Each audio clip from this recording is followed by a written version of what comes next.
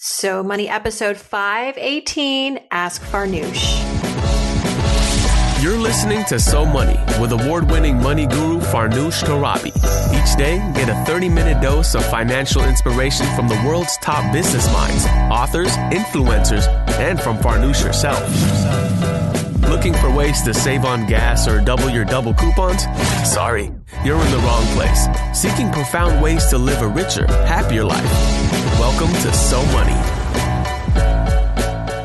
Welcome back to So Money, everyone. 2017, our first Ask Farnoosh of the new year. Welcome to the show. I'm your host, Farnoosh Torabi. Joining me, as always, is my lovely and trusted assistant / ringmaster, Sophia. Welcome, Sophia. Happy New Year. Thank you. Happy New Year to you. It's been a really, I feel like we jumped out of the gates in 2017. We kicked off Monday on the Today Show, and we have this huge Mint campaign that we're doing on Instagram. If you're not following us there, please join us. It's a lot of fun. I've been given the keys to the Mint Instagram kingdom. I don't know what they were thinking, but they let me basically take over their handle, or I should say their Instagram, for the entire month. And the goal is to encourage myself and everybody else to, basically start and finish a new year goal, a new year financial goal. I'm not going to say the R word, but basically like a goal, something to pursue, something to implement in your life, whether it's to pay off debt, save more, earn more, start a business, all of the above. Personally, for me, I think given that, it's countdown to baby number 2, it's really go time for getting the financial ducks figured out for her. Not to say that we haven't done anything financially sound around parenting yet, but it's just that, we actually are going to open up a 529 for her this month. We're going to start a savings account for unexpected things that could happen after she's born, because there's a lot of unknowns when you have a baby. You don't know what come your way. And then, of course, some splurges, like for her room, little decorative things we want to do just to make her homecoming feel really special. So anyway, that's me, but we want to hear from you. So follow Mint at Mint app on Instagram, where you can see me taking over. I'll be doing some Insta stories as well, videos, all that jazz. Yeah. So it's been a busy January kickoff, and looking like we have no shortage of questions either this Friday, don't we? No, we don't. These are actually from 2016. So we're a couple weeks behind just because so many people have been writing in, which is great, but there's a lot of reflection over the holidays. Yes. A lot of pontificating. And I'm excited to say that we are on pace. We have been encouraging all of listeners, all of you guys, gals, to voicemail us, leave a message on SoMoneyPodcast.com. You can do that now. Just click on SpeakPipe, a little widget that I've gotten on the homepage. It's really easy to just record using your phone or your laptop microphone. And this week we have yet another thoughtful question, this time from Nicole. And I'll have you take a listen, but overall, she's curious. I think it sounds like how to manage this car loan that she's got. Here's Nicole.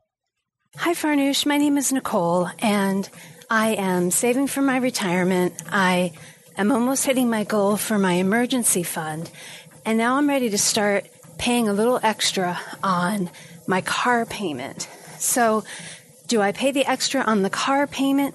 That is a 5% interest rate. That's my highest interest rate. Should I just pay a little bit extra on the principal each month? Or should I pay a little extra just in general? We owe $20,000 on the car. So anyway, it's a big loan, and I'm afraid we're never going to get out in front of it. So my gut tells me to just pay an extra payment each month, almost like a double payment, hitting just the principal. And I just wondered your opinion on that. Thanks a lot, Farnoosh. All right. Thank you, Nicole, for your question. And $20,000 car loan, that's a serious amount of money. So good to know that you're looking to prioritize that.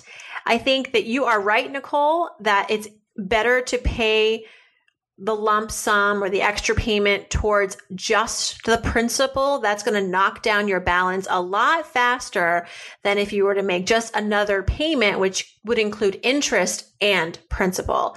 So effectively and this is true for any loan you have, your mortgage, your car loan, your student loan, your, credit card, even if you have extra money to put towards the debt, and you want to be as aggressive as possible, make sure that you're assigning those extra dollars to the principal, not principal plus interest.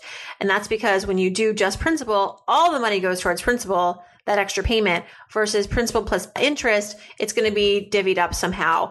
Of course, the smaller your principal becomes, the less interest you pay over time. It's a win-win. So that is what I would recommend. Nicole, sounds like you know what you're doing, because guess what? You listen to the show. And I think, whether it's osmosis or just picking up things randomly here and there, people are learning. It's really nice to see that we have new reviews, Sophia. Have you checked them out on iTunes? We got some nice reviews in the past few days. Unsolicited. Yeah, it's been great. I think it's great because it's unsolicited. Like, I do sometimes just shamelessly ask for reviews, and I'm doing that now. Please leave a review. That'd be great. But it's just nice to wake up to people who are just honestly and, inspired enough to go on iTunes. It's not that easy to leave a review on iTunes. I will be the first to admit they don't make it super straightforward. But we have this review here from Lindsay, who says the show is my motivation. She says, I'm currently working all day, every day, trying to make the transition to full-time employee to full-time freelancer. So Money helps me get through my long days of designing and illustrating and gives me inspiration to keep going. Thank you, Lindsay. And you will get there. This is going to be your year. And then Kara says, I listen to the show to help me realign my mind to welcome money in my life. Cool. I love that. Yeah, right? I mean, it's not just about dollars and cents of the show. It's really about mindset shifts and behavior and attitude. So thank you to everybody who's been supporting the show. And I can't believe we're in a new year already. All right. Thank you again to our SpeakPipe Ask Farnoosh question asker, Nicole. And again, easy to do. Just go on to SoMoneyPodcast.com, click on the little SpeakPipe widget, and you are pretty much there. We're also relaunching the site soon. So we're going to make it even easier for you to leave a voicemail for us in the future. Okay, what else do we have, Sophia? Let's go to the mailbag. So our first question comes from Tanya. Her boyfriend has never had a credit card, and he uses his debit card for all of his purchases.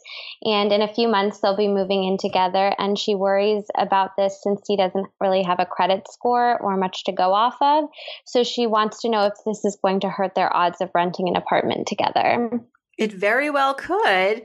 As we know, your credit score not only plays an important role when you're applying for a loan, mortgage, student loan, credit card, car loan, but sometimes landlords will want to check your credit profile because after all, they're going to be entrusting you as someone who's going to be renting the apartment to pay every month on time every month.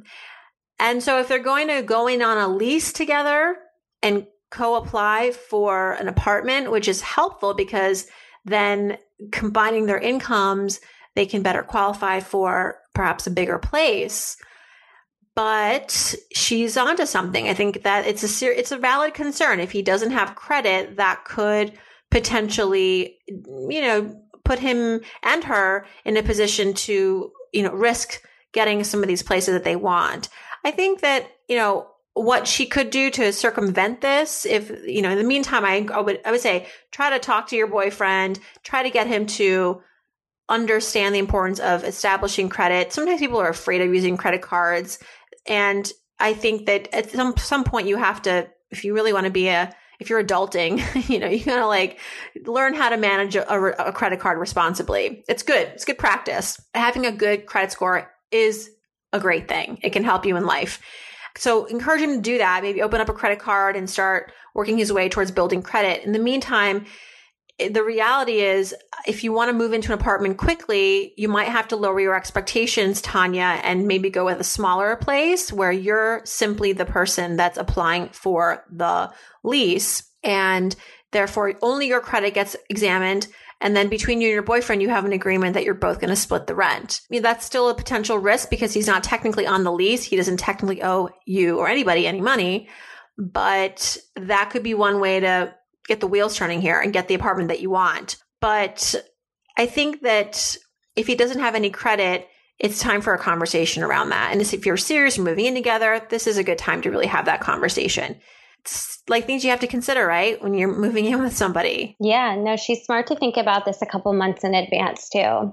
Yeah. I mean, and the other thing too is like, if you find a place you love, you want to co-apply for a lease and they ask you for a credit report or they want to pull your credit, each of yours, you can say up front, well, he does not have a credit card and therefore his credit report might come back non-existent, but maybe there are other ways that he can prove to the landlord that he is a responsible person, financially responsible person. Maybe a letter from his employer that he's always been showing up for work. He's a good worker.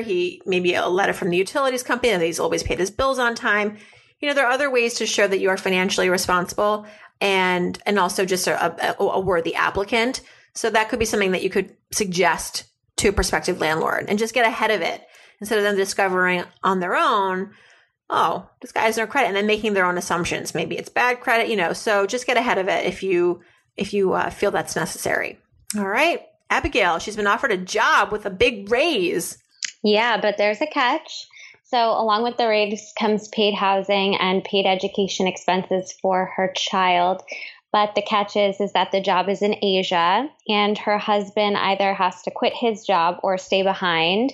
And he currently has a great job with great benefits and he's making about 25% more than she is. And she doesn't know what to do because this is an amazing opportunity for her and this is her dream job, but she doesn't know if it'll be worth it. This is not a money question at all. This is this is completely a serious conversation or a series of conversations that you, Abigail, want to have with your husband, because it sounds like there are trade-offs to taking this job and then there are trade-offs to not taking this job. And so what you have to decide, and I'm probably not going to be able to answer this for you, honestly, but here's how I would assess the situation. I would kind of make a list, pros, cons, looking at what would be the outcome, the positive outcome if you went to Asia, and what would be the trade-offs if you went to Asia, that you've kind of laid it all out for us here. And then you just have to really designate your own value to these things, like your emotional value to this. How is this going to make you feel? And a good question to ask yourself is, in 5 years from now, will you regret not having taken this job? And some things to consider with your husband and the questions to ask each other is, if we were to be separated for a year, maybe not entirely for the year, but you would definitely see him a lot less because you'd be on 2 different continents. How would that impact the relationship? You have a child too. So it's not as simple as like, oh, just a long distance relationship. Like I can't even go a day without seeing my son. It hurts. Like there's a pain. I do it, but I don't know about going to Asia and leaving him behind. So it's something that, it's not just about the two of you. It's also about your child. What kind of education and experience will your child have in Asia? Is it better or worse than the one you'll have in America? I mean, money isn't everything. I guess that's what I'm saying, right? You have to also put a value to the life that you've created for yourselves here in America, and also the potential, the value of the potential of staying in America. And I know this is your dream job, and it's never good though to make a decision just solely based on emotions, right? You have to kind of look at the outcomes and the rational decisions that you must make concerning your child, concerning the relationship, concerning just also, the cost of moving. And I guess they're paying for housing. But there's a lot to consider. I'm sorry, I didn't give you a very clear, crisp answer. I hope you weren't expecting one because I'm in the wrong occupation. If I could answer this question in 2 seconds, well, maybe I should have been a therapist or something, or like a career strategist. But I appreciate the question. I think that it's definitely a So Money Ask Farnoosh question, but it does require a lot of analysis, and just start with talking to your husband. I would love to hear what he has to say about all this. Maybe write back in and say, here's where we're on the same page, but here's where we're looking at things differently. I would love some more context, and I would love to continue to help you through this opportunity. Really, it's a nice opportunity, but like Sophia said, it's got some catches. And you want to be sure that you're making the right decision, not just for now and not just because you're, working off your passion, but that it does make sense for you in the long run. And hey, maybe your husband can find a job in Asia and that would just solve your problems, right? I know it would. That would be ideal. And maybe they can help him. I mean, sometimes, when families are presented with opportunities like this, employers that are asking for one spouse to come overseas, they've probably done this before. Maybe they can help to place your husband somewhere overseas too. Could he ask his employer if he could work remotely, at least a few weeks per month, and maybe he just has to travel back to the States once a month?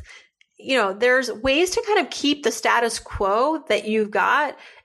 By you still taking on this job and your husband keeping his job, but just maybe rearranging how you're working and your travel. So it's not like you have to spend all this time apart, and you could technically still be in the same continent for most of the year. All right. That was a really long answer to her relatively short question, but there's no way. It's a complicated one though. It's complicated. Yeah. But I'll keep thinking about this. So Abigail, keep giving us some details, because I think this is something that ultimately we'd love to help you with. Yes, I would love to know the outcome of this. All right. John, he's got an irresponsible son. Yes. So his son is not very financially responsible, but he does want to get him set up with a debit or credit card that has a monthly limit. So he will have to get cut off at some point, and he does not want him to have ATM or cash access. I mean, he wants to know if anything like this even exists. I think the best solution, John, is to add your son as an authorized user on one of your credit cards. But in order to make sure he doesn't just run up all this debt, is to call your credit card company and let them know that while you're adding your son on as an authorized user, you want also to create a spending limit for him. So perhaps, even though your credit card has $10,000, $20,000 worth of a credit line on it, maybe he just gets a fraction of that accessible to him every month. And the thing about being an authorized user that could be helpful to your son is that, one, he does get his own credit card, so he gets to have that, independence, but also whatever activity occurs on this card, good and bad, does impact his credit. So he's establishing credit and managing his credit through the use of this authorized relationship on your credit card. And he won't have ATM access. He will have a limit as to how much he can spend. And you can watch him. You can monitor this just like he can monitor this online at your bank's or credit card company's website.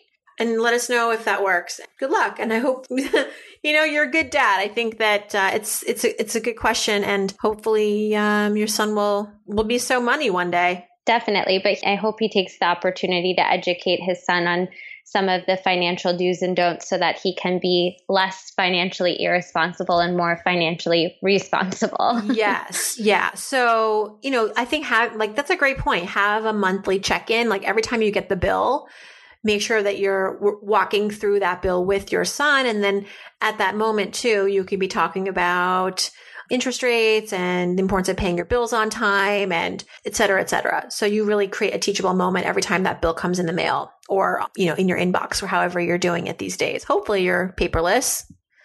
My husband still gets his credit card statements in the mail, and you know what? He never opens them up. It's so funny. My dad still gets them in the mail, but he does open them up.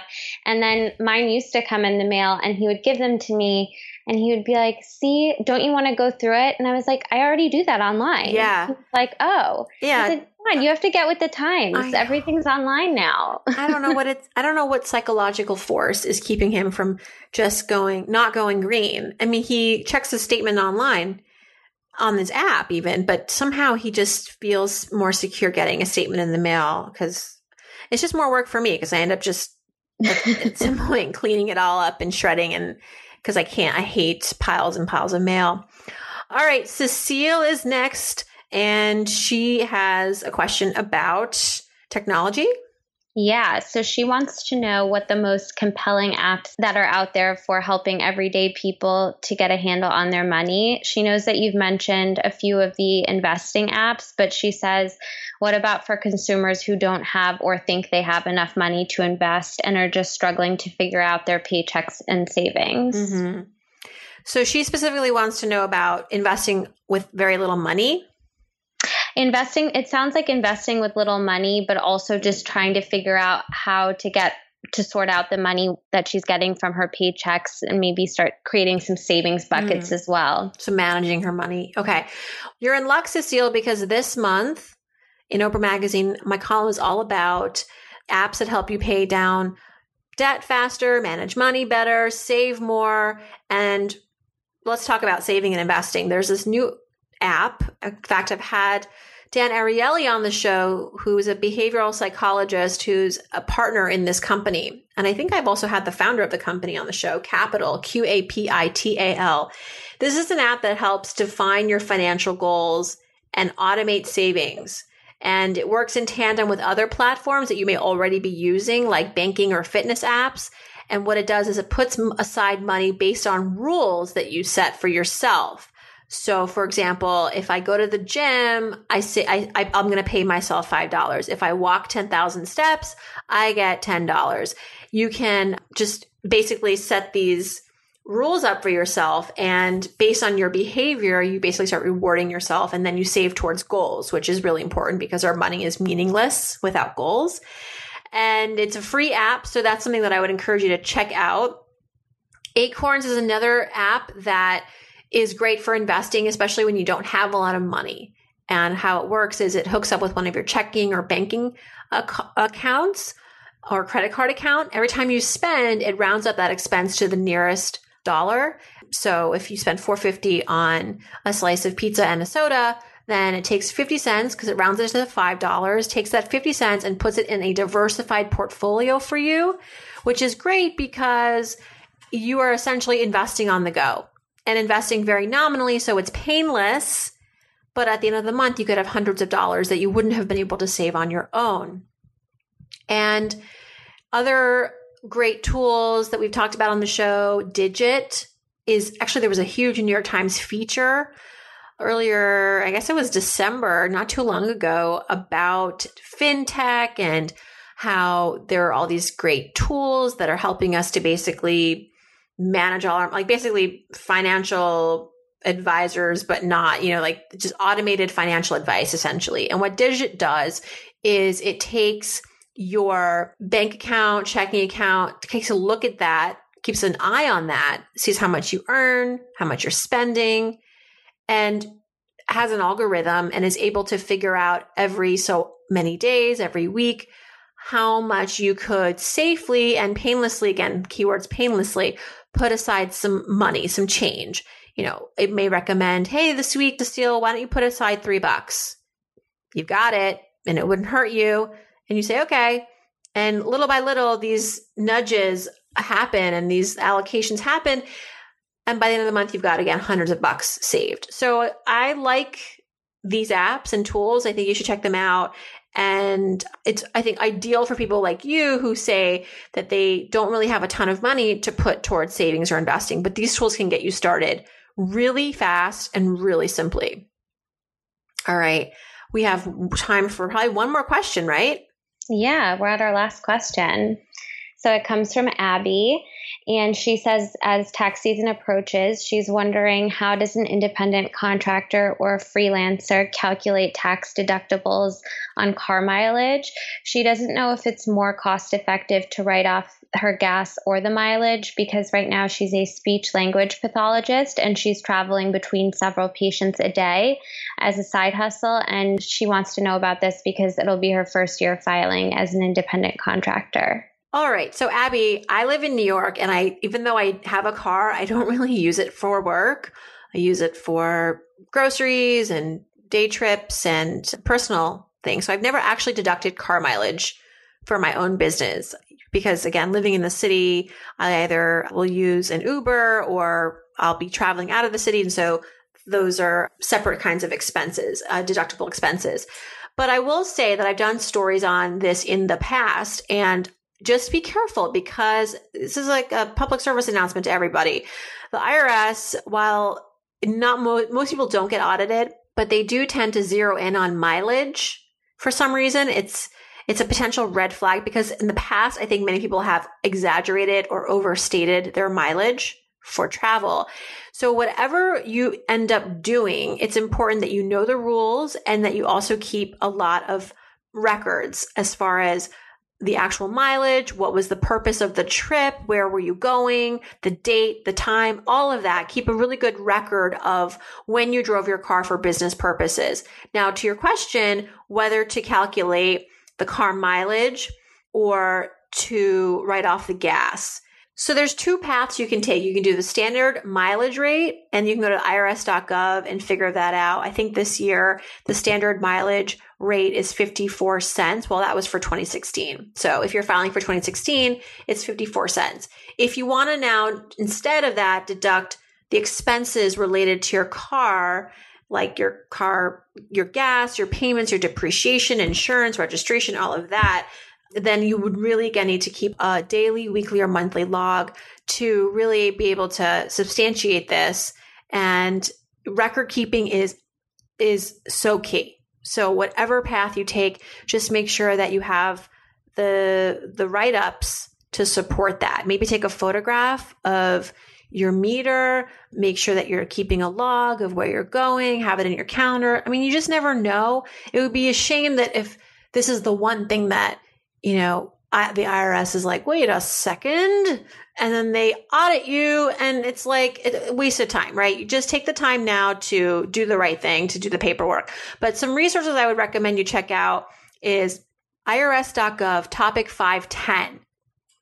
If you go to the IRS website, search topic 510, business use of car. It's got it all laid out there as far as how to record keep, the standard mileage rate, and that does change every year. So if you're looking for 2017, the standard mileage rate, keep checking the website or, do a new search, because that may go up or down just depending on how the IRS feels.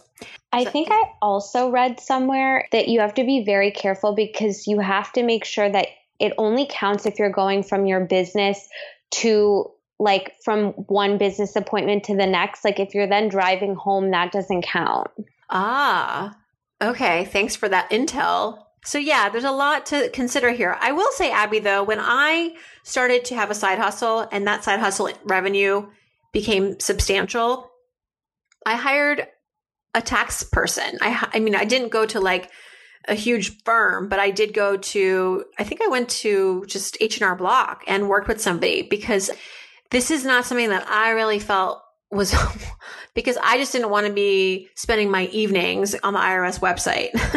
I wanted to just work with somebody that was their job. And it may be worth it to work this year with somebody, if you have these deductibles that you want to account for, that you work with somebody who's well-versed in them and pay the few $100s, even if it takes to have an expert do your taxes. At this point in your career, I think it's appropriate. All right. That's a wrap, everybody. Happy New Year. Thank you for your questions, Abby and John and Abigail and Tanya, and also from our lovely voicemail leaver, Nicole. Good luck with your car payments, and have a great weekend, everybody. See you right back here on Monday when our guest is going to be Cindy Whitehead. She is a female entrepreneur trailblazer. She sold her company for $1 billion. What? Yep, she's got all the details. And you'll be actually curious to know the kind of company that she sold. It was Viagra for the ladies. Did you even know there was a Viagra for ladies, Sophia? I did not. Actually, I didn't know until I met Cindy. Yeah, she's amazing. Don't miss out on that interview Monday, January 9th. In the meantime, hope your weekend is so money.